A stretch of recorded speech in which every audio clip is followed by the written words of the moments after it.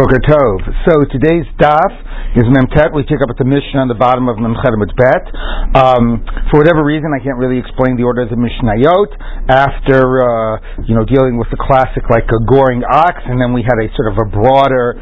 We sort of started creating some broader discussions about questions of doubt, questions about what happens when you give somebody a right to come into your yard, how much you're accepting responsibility, which was not just a question of goring. It was shane, it was regel, it was bor, it was sort of everything. Now we get back to the goring ox, and we get back to the case that was referred to a number of times in the Gemara about in the Torah about two people fighting and a miscarriage and paying for the Dmei Vladot for the child for the fetus, and that would not apply by the case of the goring ox. So let's take a look with that in our Mishnah here at the bottom of Memchet Bet. So an ox was trying to gore its fellow ox. And accidentally it gored a woman. And it caused her to miscarry. Made Vlados. The owner of the ox does not have to pay the cost of the miscarried fetus, the miscarried child. The Adam but if two people were fighting and probably somebody's trying to kill Reuven and accidentally hit Reuven's wife and caused her to miscarry, Mishalim Dmei Vlados pays the cost of the lost fetus.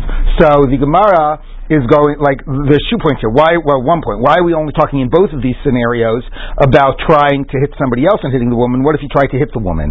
So in the case of two people fighting, he tried to hit the woman, presuming that meant an attempt to kill the woman, then it would be an issue of kimle. But interestingly, it doesn't seem like we say kimle if he's trying to hit Reuven and accidentally hits Reuven's wife. We discussed before, like, mamun lazev and misa lazeh, like, to what degree are those, when you say kimle, do the acts have to be sort of seen in the same category or not, to be like in the same event or not. But if he was directly trying to hit the woman, and if it was something that would have possibly brought about her death, then he wouldn't pay her because of kimle. Why the ox wouldn't have paid, it doesn't say it would have paid, but it sounds like, we don't know, if the ox was trying to gore the woman or why the ox fight would have made a difference. The ox doesn't pay even when it's trying to gore somebody else. So we'll see in the Gemara what the story is if the ox is trying to gore the woman. Now, we finally get to this question of how do you pay the Dmei Vlados? What does that mean?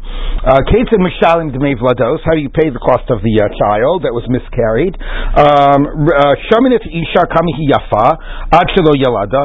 You see how much a woman would have gone for in a slave market as a pregnant woman who has not yet given birth. The Kamihi Yafa Misha Yalada, and how much she's worth now that she's given birth. And you pay the difference.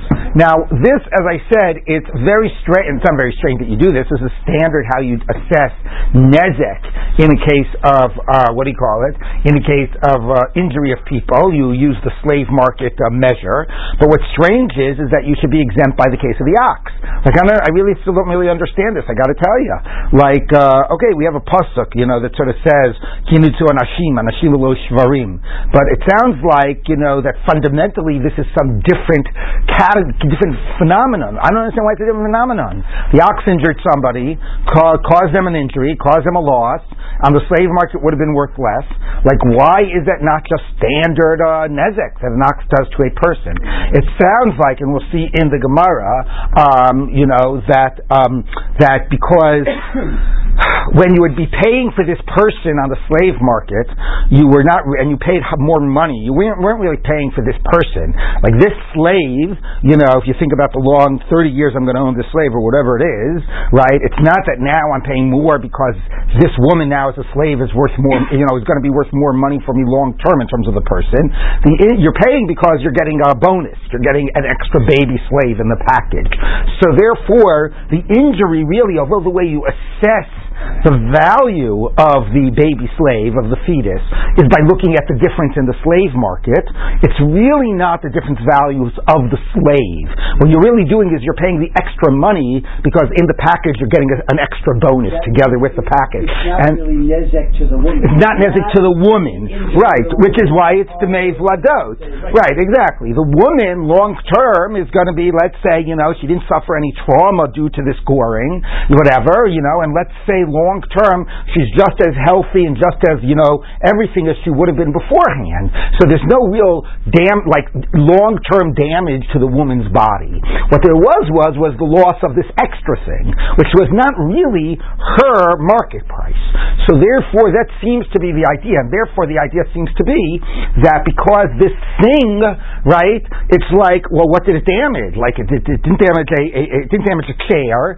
It damaged this, baby, this unborn baby. Well, who do you pay? Who owns an unborn baby? It's like, what? Well, it's sort of like I guess it's like, maybe it's a davar shalola balolam problem. It's also a problem like that. Who even owns an unborn baby? Like if you grow up, right?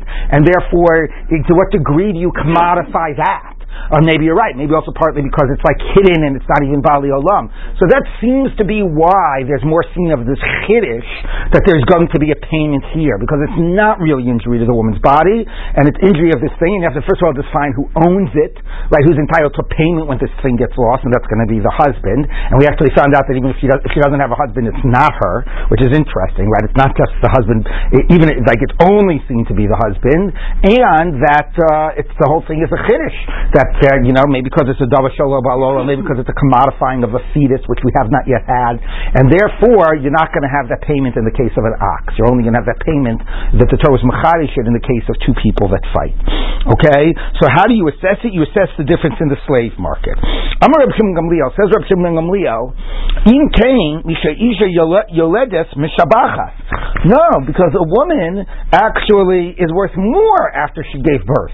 Now, because he figures that a woman is I'm going to tell you what the Gemara is going to say, is in danger of losing her life in the process of childbirth, and therefore, if they're really assessing the value of the woman, after she's given birth, and now she can go work in the fields, and now she's healthy, right? A pregnant woman, she's got, who knows, be on bed rest or whatever it is. As a slave, she is worth more after she gave birth, right? You might not get the free slave out of the deal, but she is worth more. Now, of course, okay, she is worth more, but to figure out the value of the baby, let's use her value on the slave market. Ella, let's see what he says. No, you just directly assess the value of the fetus. How do you do that? Presumably he says you can't use the slave market because that's going to factor in her value long term, and that actually right now her value is low because there's a risk she might not survive, etc. So I don't know what you do. I guess you go around and you ask people, how much would you pay to own an unborn fetus with the percentage likelihood that it'll be given birth, and then it'll be your slave or something like that. So you don't do it in terms of the package of the woman. You try to directly assess how much people would pay for this fetus as a slave. You give it to the husband. The im ein labal, if she does not have a husband, no sein liyarshav, you give it to his heirs, meaning if the husband is dead. If she's divorced, we had that case before also, that she doesn't get it, nobody gets it. Haisa shivcha v'nishtachrira Ogioris patur. If, however, she was a freed slave or a convert, you're exempt. Now, why are you exempt? I mean, if she's a free slave or convert married to a man, just give it to the man. So the Gemara, there's a long Rashi, whatever. It sounds like the Gemara assumes, and Rashi explains, that it's really not about her being a freed slave or a convert. It's about that she's married to a freed slave or a convert, and therefore, if the man dies, there are no heirs.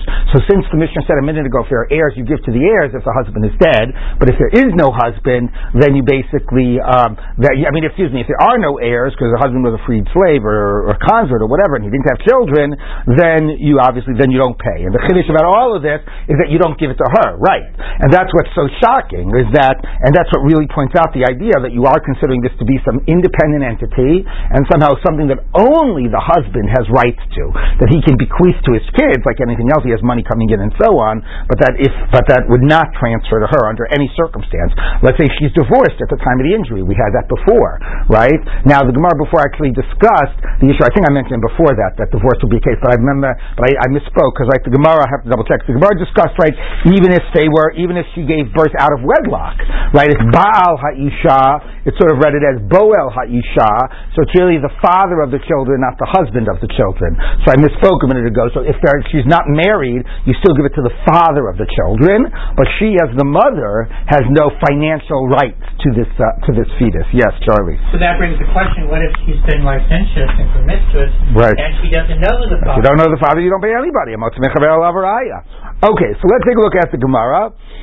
Taima de miskavim chaveira. So the reason the ox doesn't pay, the owner of the ox doesn't pay, is because the ox was trying to gore a different ox, or at least that scenario. It's the scenario in the Mishnah. Hamiskavim leisha. One would surmise from the Mishnah that if the ox was directly trying to gore the woman, mishalim dmei vlados, you would pay. Let's say this is a contradiction to Avada Barava. Avada Barava shvarim that if oxen is, even if it's trying to gore the woman, it's exempt, because the whole case in the Torah is for people, not for oxen. It doesn't matter if the ox is or is not trying to gore. By a person it might matter because of Kimlay. Anyway, the Gemara says no. Avada Barava will say to you, the mission does not mean to exclude the case of trying to gore the woman. Whether it did or didn't try to gore the woman, no payment for Dmei Vlados for an ox. So why did it say it was intending to gore a fellow ox?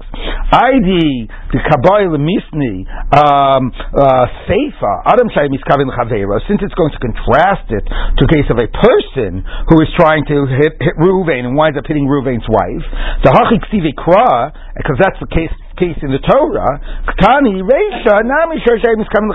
it gives the scenario of trying to gore one and goring the other, but actually in the case of the ox it wouldn't matter, you'd be exempted both. It's also funny because the Gemara makes it sound like that even in the Mishnah, even in the case of people, the only reason it wrote it that way was because that's what's in the Psukim. Sounds like it wouldn't matter by people. Maybe you would also pay even if you were miskavin l'isha. Now, if you were miskavin l'isha not to kill her, maybe you would pay. But if you were miskavin l'isha in order to kill her, right, then it would be a Kimlay case. But it is funny, the Gemara doesn't even introduce Kimlay, just says, look, we're just following the scenario in the Torah. We do not mean to halachically limit it just to this case.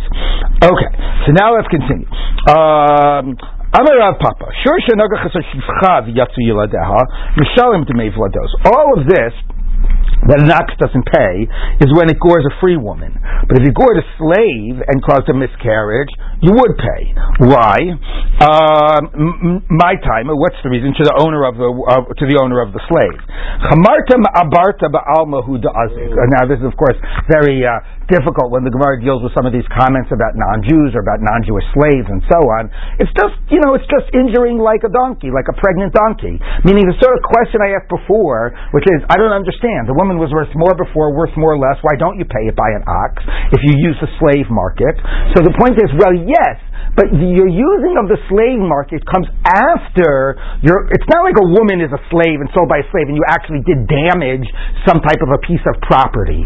The using of a slave market to assess the damage for a people is after your mechadesh that there is going to be a payment for a person, and we have to find some model to use to assess a dollar value, right? But if somebody actually lost their arm, you wouldn't say, oh, you know how much that's worth? Now you're worthless on the slave market. What do you mean I'm worthless on the slave market? I was never put on the slave market to begin with.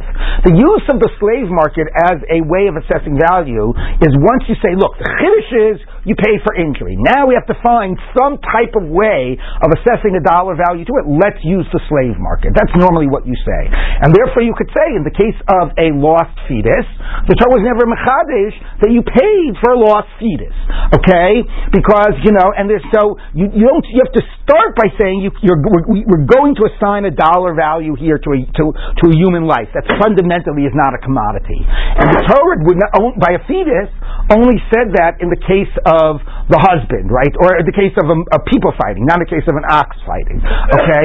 But what the Gemara is saying is, if it gores a slave, then it really does start as a piece of property. This ox damaged something that the owner, that was a property of the owner. It was also a human being, but it was also property of the owner. So you don't need any chiddush if an ox damages something that's a piece of property that now is worth less. So then it's worth less. It should pay, right? By somebody who's not a slave, you don't have the initial property model to begin with. So you have to first say, there's going to be a payment for some loss of for some loss of limb. There's going to be a payment for a loss of a fetus. Let's look for a model. Okay, and we weren't mechadek the loss of a fetus payment by an ox. But here it starts with the loss of property. All right, so that seems to be the point. So you don't have to make some big, devaluing of of slaves or whatever, just acknowledging that legally they're property. Of course, the next line of the Gemara makes all this harder.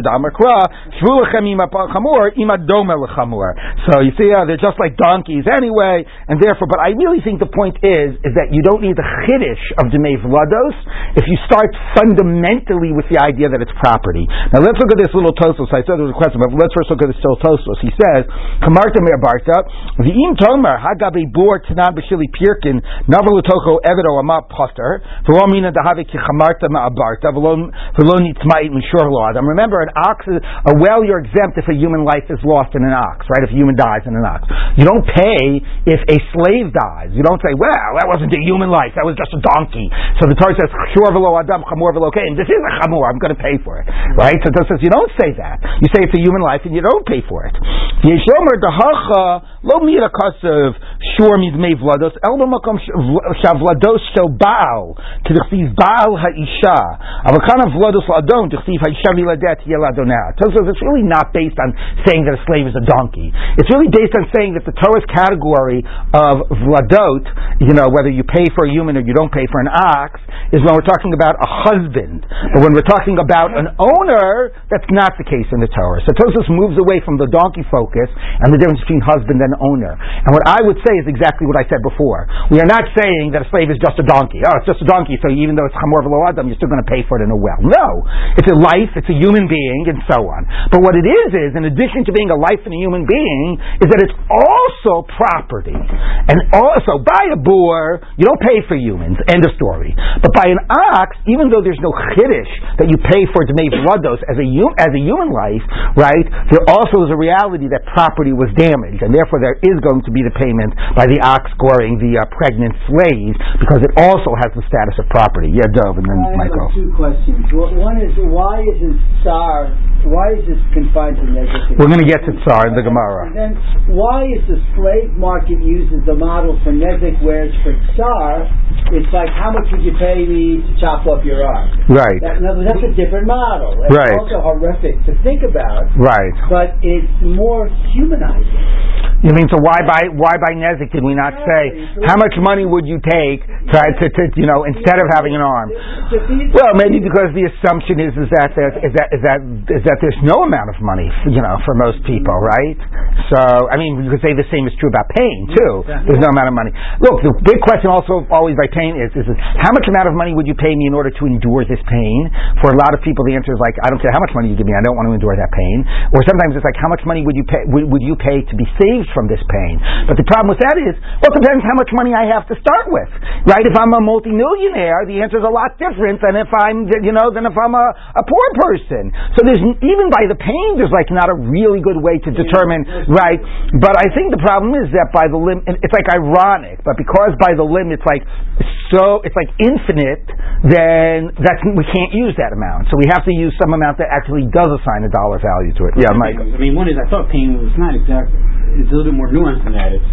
We're going to chop your arm off anyway. How much would you endure to have it with the anesthetic versus not? Right. Not that. Well, that's what I said. How much would you pay to endure this pain? I didn't say to have your arm chopped off. That's exactly the question. But for some people, the answer is nothing. You can't pay me any money in the world to have to undergo that pain. But the other one was, we're going to say, was the Shor V'lo Adam. I mean, I think it's, that model might be a little bit different. Versus if you hold that people are a little bit more conscious and aware of where they should be going, which is why you're exempt for.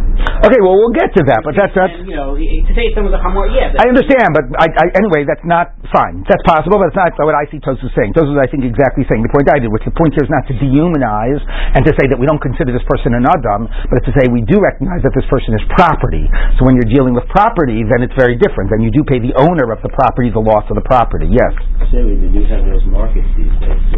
Sell their people what? Sell their organs. Right. Right. Right. That's true. Okay, let's go on. So the Gemara says like this: how do you assess it? So the Gemara says, Demei Vlados, what are you only talking about the cost of the fetus? Shavach Vlados mi bayale. There's also the Shavach. Now what does it mean? It means apparently from the Gemara, and we saw this day day or two ago that, because when somebody is pregnant, not only do you say, oh, I'm buying this pregnant slave, I'm going to get an extra baby in the deal, but the slave also looks apparently like this, healthier, fatter, if when fat was seen as healthy. Okay? So therefore that also increases, based on perception, the value of the woman. So the Gemara says, fine, that's what it means. Fine, so when you assess the difference of the woman on the slave market, it includes, her price is bumped for two reasons. Bumped, anyway, because of the baby and because she looks like a stronger, bigger woman.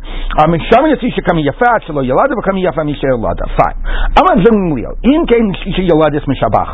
My Kamma, what is he saying? This is what he's saying.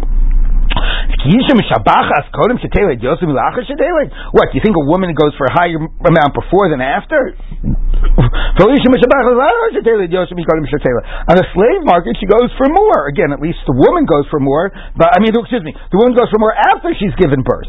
So, what do you mean that you pay the difference? Now, again, maybe, in terms of the woman, she's now she can get back to work. Now she's not at risk. But, you lost the value of the baby. But that's what he's saying. Looking at the difference in the slave market for the woman is not an accurate way of assessing the value of the baby, because you're also factoring in the woman's difference, and her value goes up after she's given birth. Okay?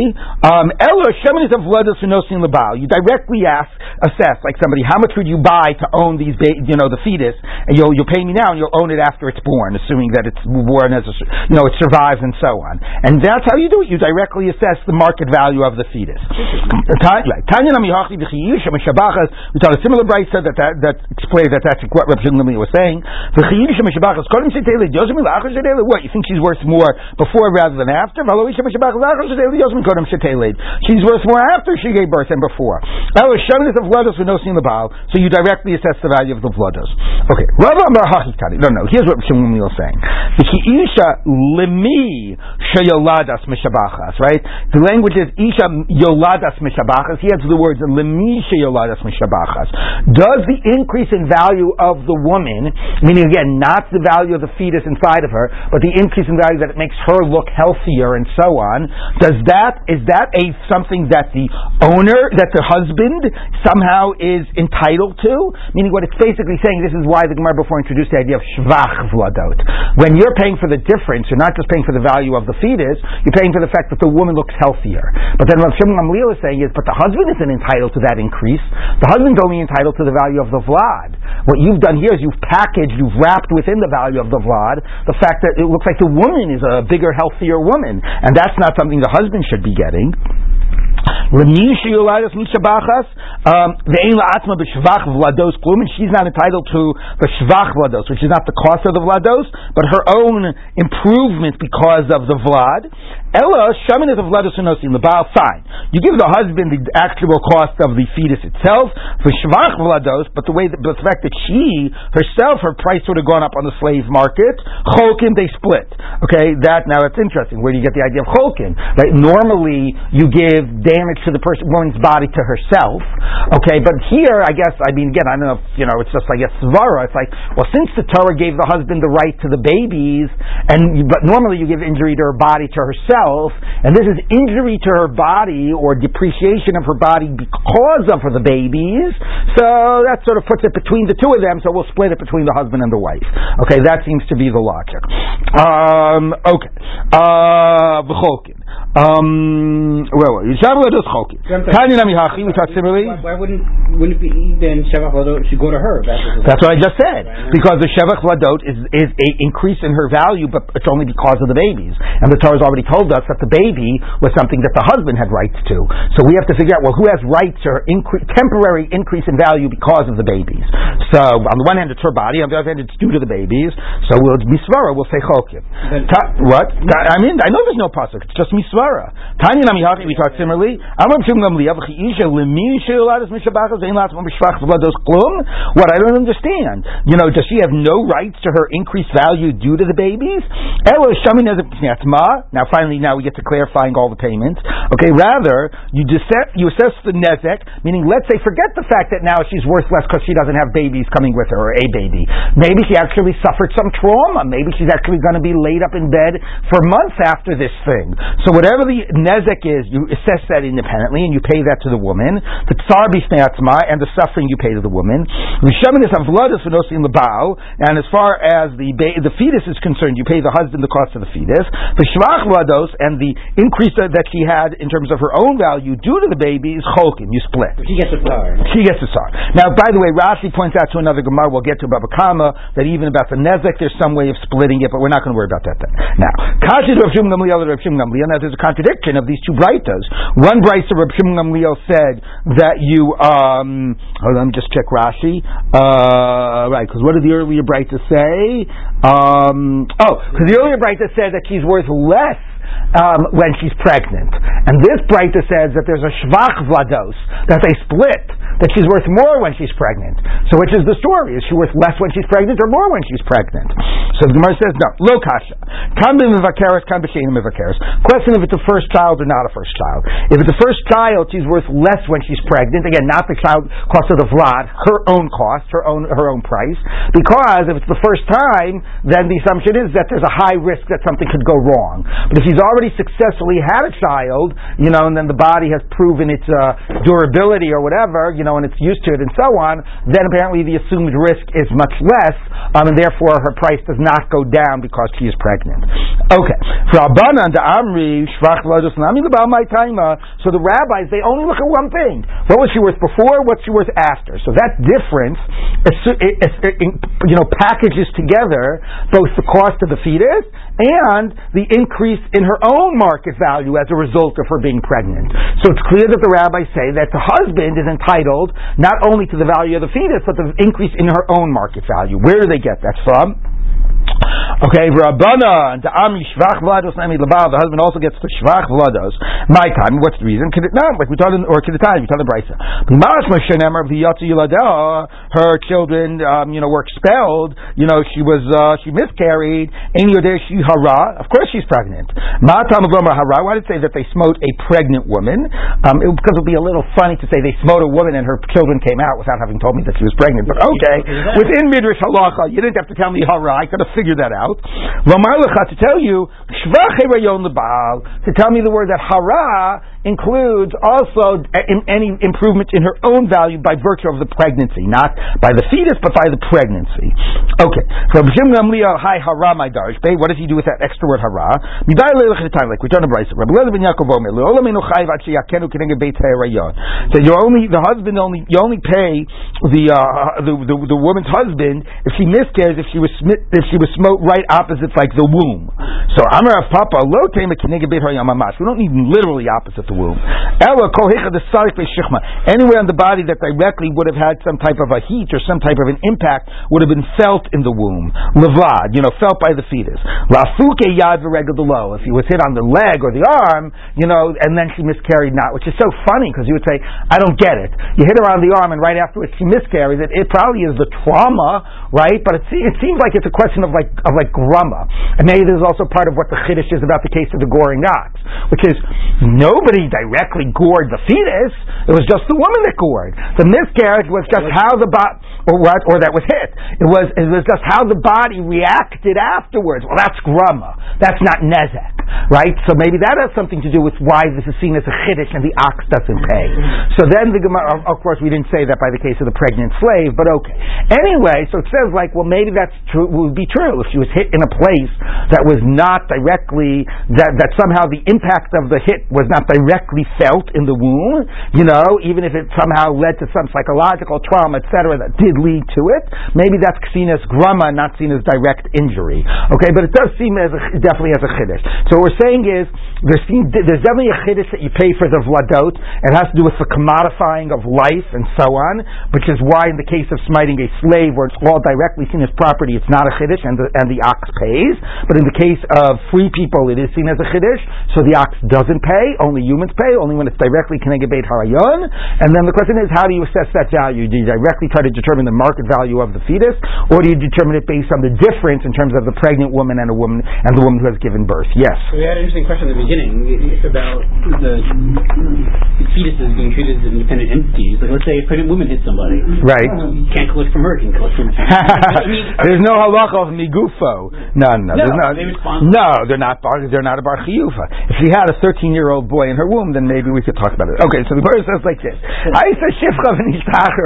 if she was a slave and she had been freed, which again for the Gemara really means that she was married to a slave, and therefore there are not going to be any heirs if the husband is dead.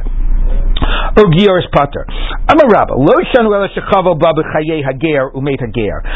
she was injured when her husband the ger was alive, and then the ger died. So then there's nobody to inherit the debt that's owed to the ger.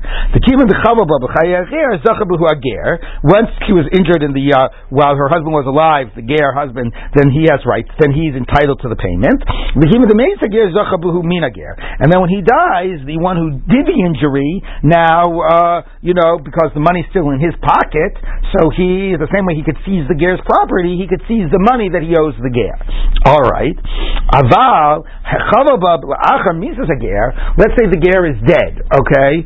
So what would be the story? Right? What would be the story if a woman was injured after her husband was dead? Let's say in a normal case, would presumably, again, because we said that the money never reverts to the woman. Okay, but presumably then it would go straight to his heirs if she was injured after the husband or after the father of the child was dead. What if it is after the ger is dead?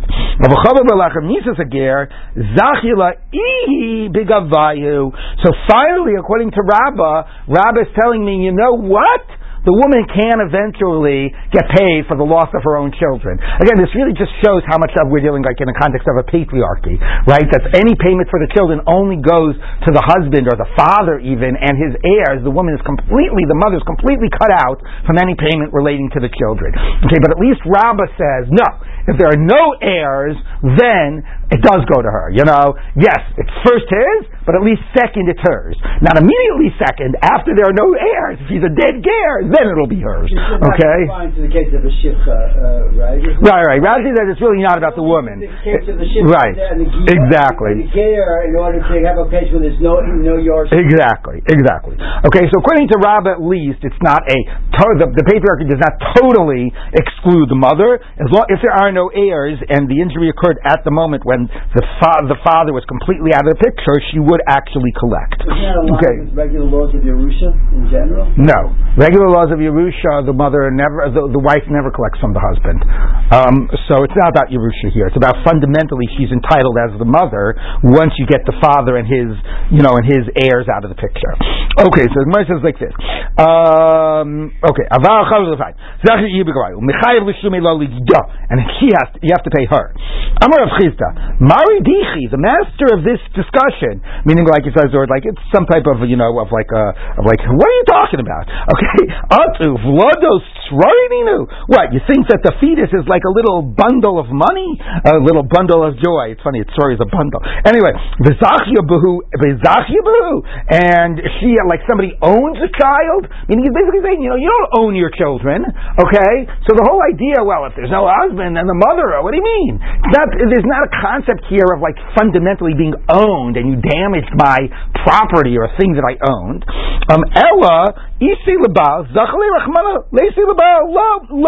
It's just an arbitrary, monetary award that the Torah signs, but there's not a question of owning the babe, owning the fetus. So therefore, the Torah was mechadish that if there's a husband, he gets some payment. It was never mechadish that a woman gets a payment. If you look at it not as a compensation for a loss, but you look at it as some payment the Torah signed, they're saying the Torah just only didn't assign it in this case. end of story. Okay? So it's not like he's fundamentally disagreeing that like the mother, has rights to her baby. But what he's doing is he's questioning the idea of ownership of the baby altogether. Okay, if you look at it as a type of an ownership, you could say, well, the husband and his heirs are out of the picture, the mother owns the baby. But he says, I just look at it as an assigned payment, and if there's no chiddush, then there's nothing to pay, which is also why I guess you don't pay in the case of the ox. Okay, so he says like this. But Rabbi still holds his position, and we're going to focus on Rabbi's position. Meisvei, I'll ask you, now we're going to try to challenge Rabbi's idea that the mother does get paid.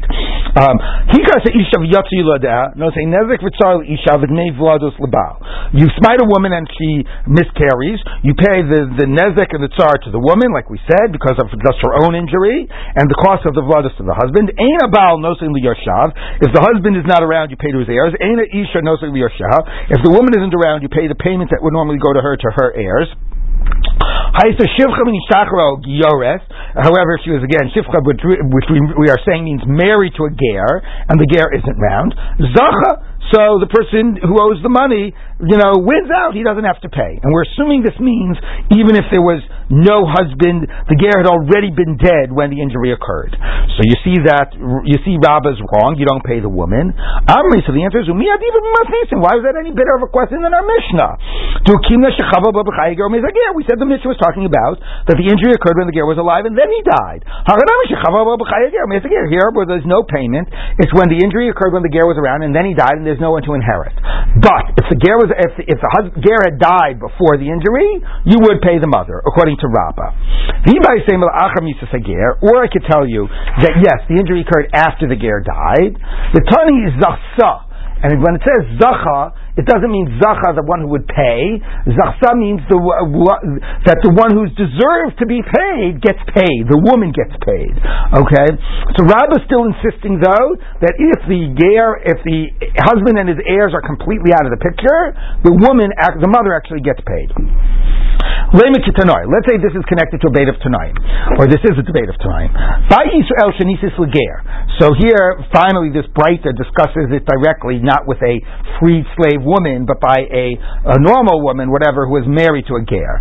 Okay, Bar Yisrael was married to a ger, and has a baby, and is pregnant. And she's injured by this person in the life of the ger. No saint to vlados l'ger. So he pays to the husband. So now, what happens though if she was injured after the ger died? So Tani Chada Chayav. So one Breita says if she suffered the injury after her husband the ger was dead and there were no heirs, it says that you still have to pay her. The Tani Chada Pater, and another Breita says you don't pay her. So that seems to be exactly our debate, right? Does she get it if there was no ger husband around when the injury occurred? So my love Tanai, isn't it a debate of Tanaim that Rava? So the Rabba Vare Tanai. So okay, you're right. So Rabba, it's definitely a debate of Tanaim. The Tana that says Chayiv, you still have to pay you pay the mother in that case, holds like Rabba. The one that says you don't pay disagrees with Rabba. So fine. Would you say according to Rav Chizda, who says that you never pay the mother, would you say that's a debate of Tanaim? Because here you got a Breita that says you do pay. So Moshe says no, it's not difficult. The debate here is not paying for the vladot. You would never pay for the vladot. And according to Rav Chizda, you would never pay the mother for the vladot. The question is paying for the shvach vladot. Okay, for the depreciation in her own value because of now she's no longer pregnant, not because of the vlad. Okay, so one would say, now remember, who gets the shvach vladot? You remember this? The Rabbanan say the husband gets it, and Leo says she gets half. Okay? So here he's saying, this debate, when there's no husband, no ger, he's dead, no heirs, etc., do you pay her? Rav Chizda said, I would say that paying for the vladot, you never pay her. That's my position. The debate is about paying for the shvach vladot. That according to one, you do pay her, because according to one, Rav Gamliel said she always gets paid for, partly at least, for the shvach vladot, and according to the other opinion, you don't, because it's only the husband that gets the shvach vladot. Okay, for the shvach vlados, I agree she could get paid. For the Vlados, she will not get paid. So Harabban and Harab Gamliel. So the Gemara says, 1 minute. Gamliel might Yelacher Misa, Nami Isla Palga. 1 minute. According to Gamliel, that she's getting paid, but she was getting half paid even when her husband was alive. You didn't need her husband to be a dead ger to get her receiving payment for the Shvach Vladot. So the Gemara says, no, Mechayim Isla Palga. You're right.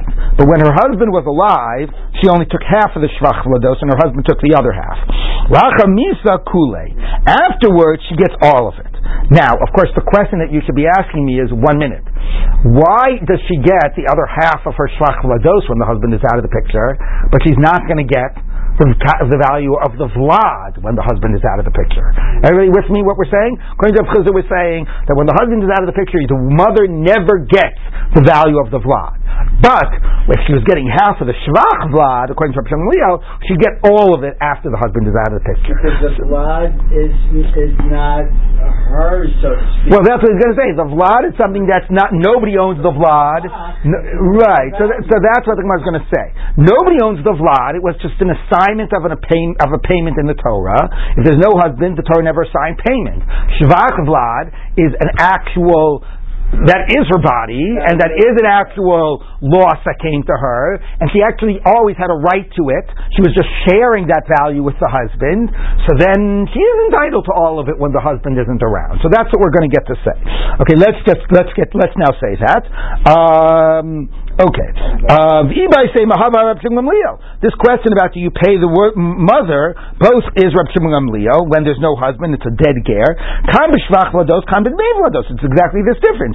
You do pay the mother the Shvach Vladot. You don't pay the mother even if the husband is dead and he's a ger, etc. You don't pay the mother the Dmei Vladot, the value of the fetus itself. Amri, so the Gemara says, 1 minute. Shvach Vlados, Lishma Dmei Vlados. Let's say this. If you're paying the mother for the Shvach Vlados, then why not also say you should pay her for the value of the Vlad itself? And if you're doing this payment for Reb Shimon Gamliel, you should do it for the Rabbanan. Once you're conceding that the mother gets an award, gets payment after the husband is out of the picture, if what she's doing is she's getting the other half of the Shvach Vlados after the husband is out of the picture, logically say she should get paid for the Dmei Vlados after the husband is out of the picture. He says no. Amri lo. That's not a good comparison. Shvach Vlados to Shaykh Yada B'Gavayu. The Shvach Vlados that she has, her hand is, connected to it, meaning like she's already got rights to it, even as alive. She had half of it. A, you could just say technically she actually was awarded half of it when the husband was alive. But also B, it's her body. So in that case, Zachi Behu Bekulu, when the husband's out of the picture, she now has full rights to it. Okay, but that's a real thing that she had rights to, and it's really her body. To Mei Vlados, the actual cost of the fetus itself, to Lo Shaykh Yad B'Gavai, when the husband was alive, she had nothing. And not only that, according to this logic, it's not Srari, right? It's not like a thing that you own. It's not your body. So therefore, Lo Zachi Behu Klal, she gets nothing if the husband is out of the picture. So it's a really fascinating question about whether Torah here, it's a big problem. Like the same way when we have to assess a value of how do you determine the value of an arm, and we say you do the slave market, and to some degree there we know that that's an arbitrary assignment of value, but when the Torah says you pay for the loss of the fetus, it does raise a question. Is the Torah conceptualizing this as your child is something that you own, and that you're being paid for the loss of your child? And so there's this powerful statement that Rav Chizda is making. On the one hand, it's not great because he cuts the mother out completely, okay? But on the other hand, what he is saying is that this is not like some type of a thing that is owned, that if you say, if the father isn't around, well, the mother gets paid for it. Yes? How does it play into the I think from getting you about Uber by Gagir? The fetus is a limb. Right, so Uber Yara Imo, and if a woman converts, it's like the Tvila occurred on the thing itself. Right, so, yeah, I don't know what to say about that. It's sort of like what the Gemara said before about the Shivcha. You're going back to the point of why is this whole thing the Chiddush? This is now a part of her body, and that should increase her value on the slave market, and so on. But, yeah. Conceptualize it really as the limb. Right. It's not even, there's nothing separate. Right. Yeah, right, which does get back back to let's just look at this. This is all her body. It's a temporary increase in her body, right? If a woman had grown some extra limb, which was going to drop off, but then had some market value, right? You would say now it's part of her body, and if that's her current value in the slave market, she should be benefit from it. Yeah, I don't know. I mean, again, that's sort of that's I think if we would totally just commodify her and see her as property, we would say that, and that's what the Gemara said about the shivcha. But because we're at the same time looking at her as a human, and this thing is a future human, but it does raise that question in general. When do we apply uber yarchimo, and when do we say this is a future human that's going to be born and has something to say? Yeah, but it doesn't. But there is a question about. Look, the biggest question is about the abortion question, right? Which is really is this a future life, or is this my body? I can do what I want with my body. In a way, that's the question. Uber yarchimo. I'm going to look at this as my body and as nothing else. Or no, it's both your body and there's a life here that's dependent on you, but that's going to become an independent life. So when halacha, for example, when there are opinions in halacha that allow abortion under certain circumstances, is that because we paskin uber erech imo, or is that what? No. That's an extreme circumstance when the mother's life is allowed. But there are actually poskim that say you need a much less threshold to allow for an abortion, especially at earlier stages and so on. Is that because of uber yerech imo, or is that no? Uber yerech imo doesn't make a difference. It might be part of her body, but it's also a life. You have to assess it on those terms as well, right? So that's always that question about how to look at it. But yeah, you're right to be raising that question. Yeah, go. It's funny also the language, Gavayo, means right, you'd be hand in hand. Well, that is true. I mean, that's a standard language, but yes, right. Using contemporary terminology, you got your hand in it, yeah. Right, it's true, yeah. Yeah, one thing that is not mentioned here is a position that the Catholic Church has, which is that an abortion is actual mamish murder. Well, yeah, but we're not dealing with abortion here, but that's correct. Yeah. Although we do say that that's true for B'nai Noach, yes. But here, there's no discussion about the possibility you might put the ox on trial for murder, you might put the the ox is stoned. I mean, I understand. Well, I mean, you mean by case of miscarriage? It's not. That's correct. Okay. Now, because we're discussing who gets the things that are owed to a ger when a ger dies, we're going to have a nice little digression about that and put the whole goring ox and the pregnant woman thing aside for a moment. Okay. Rav Yeva Sava asked Rav Nachman, okay, so basically, a ger has in his possession, some IOUs, right? Says that Charlie owes him $1,000, and therefore the ger dies. So I run into the ger's house and I grab his IOU that Charlie owes him $1,000. Now, of course, I haven't grabbed the debt. I've just grabbed the document. Charlie is not going to have to pay me $1,000 because I happen to have grabbed the ger's star after he died that said that Charlie owed him $1,000. The question is, so that's taken for granted. Charlie doesn't have to pay me the money. You know who grabbed Charlie's debt as soon as the ger died? Charlie owed him the money. He was in possession, essentially, conceptually, of the money that belonged to the ger. The ger died. You now don't have to pay the ger. So a ger who doesn't have heirs is the right person to be borrowing money from. Okay? Now, the question is, I grab the piece of paper. Fine. Charlie gets to keep his money. Do I at least get to keep the piece of paper? That's the question. Or when I grabbed it, I wasn't thinking to keep a piece of paper. I thought I would get the debt. And that was my only intent. I really never even took possession of it qua a piece of paper. That's the question. Okay? So it says, the one who's grabbing the document is grabbing because he thinks it's going to entitle him to the land that the document has liens on, which it doesn't, but that's what he thinks. The star nami lokana, the lav daite ashtar, and you don't even get the physical document because you were really just trying to seize the debt. You weren't trying to own the document, a piece of paper. Or do we say, no, daite nami ashtar, you also wanted the document. I would say that that's true. Even if I thought I was seizing the debt, I knew that in order to collect the debt, I'd have to own the piece of paper, right? So to me, isn't that obvious? Anyway, the Gemara says, Amalei, ani mori. Answer me, my master. I understand. Why does he need this piece of paper? What, he wants to use it as a bottle stopper? What type of silly question is this? Who needs a piece of paper? I'm like, yes, yes, he wants to use it as a bottle stopper. Meaning, I don't know why he wants the piece of paper, but that's my question. Does he own the piece of paper? Okay? So we didn't answer, but presumably, yeah, he does own the piece of paper. Presumably. I'm a Rabbi, so now Rabbi has the final question. Mashkino show Yisrael biyad ger. Okay, now Charlie owes this ger here $1,000. Now Charlie is the one who he owed him that money before. Okay, but the ger has in his possession Charlie's big screen TV. Okay, which he has as a collateral. Okay, and now the ger dies. Can I run into the ger's house and seize Charlie's big screen TV? What do you think? No. What? He had a shibud on it, but as soon as the ger dies, it presumably reverts to Charlie. It's Charlie's TV. Okay? So, that's going to show Yisrael biyad ger. Umeza ger. Uba Yisrael acher v'hechzik bo. So I went into the ger's house after he died and I seized the big screen TV. Motzino so miyado. You take it away from me and you give it back to Charlie. My timer. Even the nisle ger, once the ger died, pakalei shibude. His lien on this maskon, on this collateral, disappeared, and therefore it reverted to its original owner. Okay, now Mashkino show ger biyad Yisrael. Now it's the reverse. This ger owes Charlie $1,000, and Charlie's got the ger's big screen TV, and then the ger dies.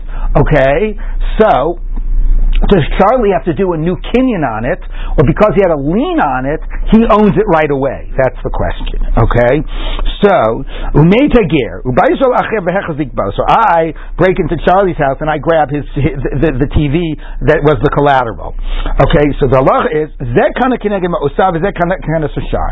So Charlie owns $1,000 of the big screen TV. Okay, because that was the debt, and presumably even without doing a kinyan, as soon as the ger went away, his liens were exercised, were actualized, and he now became owner of it, corresponding to the money he was owed. But he didn't own the rest of it. I took possession of the rest of it. Now the question is going to be, but I don't understand. It was in Charlie's house. Then he should have just taken possession of it because it was a piece of ger's property. Forget the liens that was in his house, and he should just be it automatically like a kinyan chutzner. So let's take a look. V'amai, says the Gemara, tikni vechatzero. Let Charlie's yard just automatically take possession. It's like a hefker object that's in Charlie's yard. Forget about his liens, right? He should take possession before I seized it. The yard takes possession even without his awareness, even if he wasn't aware that the ger had died. Amri Hakal Ma'askina, the lay say that Charlie is not in the city, he's not in his home. And the basic principle is that a chutzner is only koneh without the owner's presence if it's a chutzner hamishkameret, if it's protected. But so if it's in the house isn't a good example, the house is mishkameret. But let's say in his front yard, and he doesn't have a fence around his front yard, and anybody can come and grab it. So if Charlie is not around, the chutzner doesn't operate. It doesn't operate as a chutzner. He still owns the portion of the TV opposite his loan, the $1,000, because he had those liens on it. He had that right to it, and those rights became actualized when the ger died. But he's not koneh it in the rest of it just because it's in his yard, because the yard is not protected and Charlie is not around. So the rest of it is still up for grabs, and I was able to take possession of the balance of it that was not opposite the loan that was owed to Charlie. Okay? If there's something of yours on your front yard, you're out of town, there's no fence. Correct. No. If it's yours, it's yours. If a hefker object rolls into your yard, right, or a ger's object was in your yard and the ger died and there's no fence around it, then first come, first serve. Amri, so the Gemara says, okay, so why didn't Charlie isn't around, and therefore his yard doesn't take possession of it, and the balance of it that's not connected the loan, anybody else can take. Okay,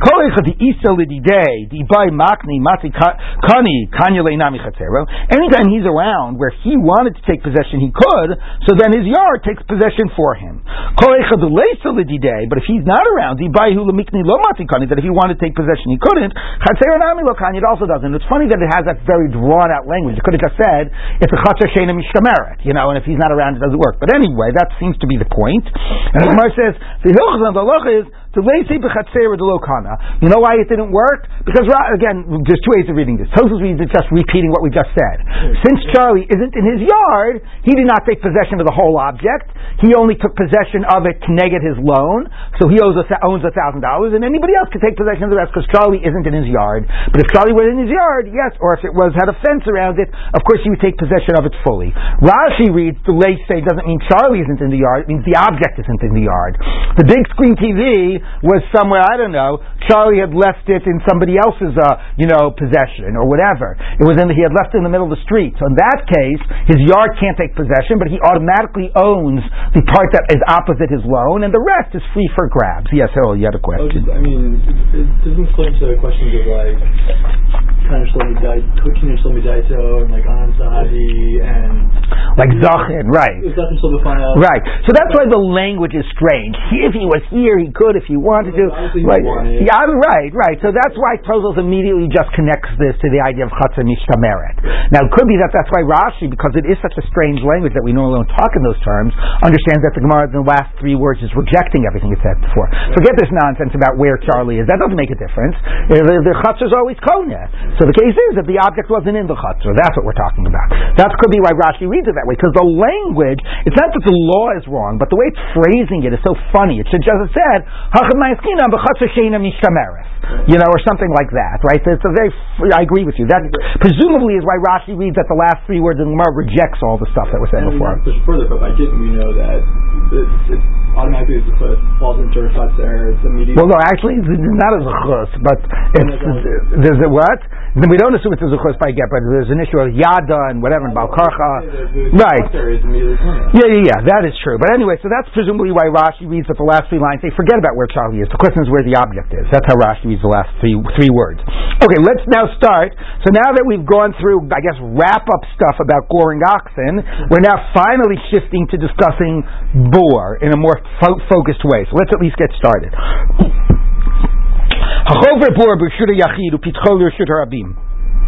You dig a bore in your domain, but the opening is in the Reshut HaRabim. So basically, the key here is looking at this. Look at this tiny Tosfos. Tosfos says, the basic rule you have to know about this whole discussion is bor basar pitcho azlinan. Okay, the well goes by where the opening is, right, where you can fall into it. Okay, it's like it's determined by where the opening is. So basically, you have here's your Reshut HaYachid, right, and here's the main street, here's the Reshut HaRabim, okay, and you've got your bor, well actually that's not a good way of drawing it, or at least whatever, I can't figure out how to draw it, okay, anyway, here is the above the ground, here's your Reshut HaYachid, okay, and so the under the ground, it goes into Reshut HaYachid. It's in your domain, okay? But the opening is in Reshut HaRabim, right? Somebody walking in Reshut HaRabim is going to fall down. It doesn't matter that underground, it's like it dug, under the ground, it's in your domain, right? Above the ground, the opening is in Reshut HaRabim, okay? So it goes by where the opening is. So if it's opened into Reshut HaYachid, it's dug in Reshut HaYachid, but it's open to Reshut HaRabim, or Reshut HaRabim pitchol Reshut HaYachid, or the reverse, Reshut HaYachid pitchol Reshut HaYachid, or it's both dug and opened into Reshut HaYachid, a different Reshut HaYachid, right? That means of a different person, but it just could mean your own Reshut HaYachid, a different one, chayav. In all those cases, it's chayav, which basically means that it doesn't. If we're going to assume that it really just matters where the opening is, what it's basically saying is it doesn't matter if you dug it in your domain or in Reshut HaRabim, you're always going to be chayav. Now, when you dig a bore in your domain, you're not. If it's in the middle of my yard, I'm not chayav if you walk into my yard. Okay, especially if you walk in Shalom or Shut. The only way you're chayav if it's in your domain is if you dig it right at the edge of your property, okay, and then somebody falls in, because then you could say you did not have a right to walk up to the. I'm sorry. If you are chayav, it's because by digging it right at the edge of your property, right near Reshut HaRabim, you're creating a hazard for Reshut HaRabim. Or the other scenario is you dig it in the middle of your property, and then you're mafter your property to the Reshut HaRabim, to the Rabim, and you're giving them access to it. So if they have access to it because it's right at the edge, or because you've given them access to it, those could be scenarios that you're chayav for a bor in Reshut HaYachid. What we're going to look at tomorrow, though, is a whole debate between Rabbi Tarfon and Rabbi Akiva, which is maybe you're only chayav for one of those two cases. There's a reason to only be chayav for Reshut HaRabim, for the obvious reason that it's a big public hazard, as opposed to even the cases I gave by Reshut HaYachid, it's much less of a hazard. And ironically, there'll be a reason to be chayav only in Reshut HaYachid. Can you think why you would be chayav only in Reshut HaYachid? there's not a good normal logic, but once you've been learning Bava Kamma, you could understand the logic. Because if it's in Rishut HaYachid, then it's yours, and you own it. So in the logic of Mammon Hamazik, right, there's more of a reason to be chayiv, assuming that it's also a hazard. It's at, let's say, the edge of Rishut HaRabim. You could understand why there's more of a logic in the formalistic logic of Bava Kamma. Okay, so we'll continue with that tomorrow. How do you, let's say, the